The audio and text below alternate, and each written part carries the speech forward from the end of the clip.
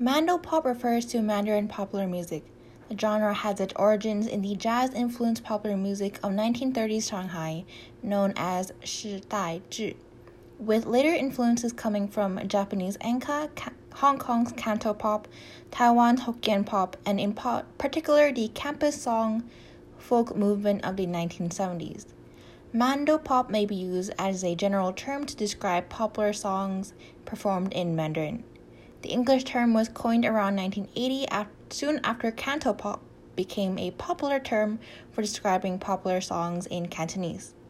Mandopop was just used to describe Mandarin language popular songs of that time, some of which were versions of cantopop songs sung by the same singers with different lyrics to suit the different rhyme and tonal patterns of Mandarin.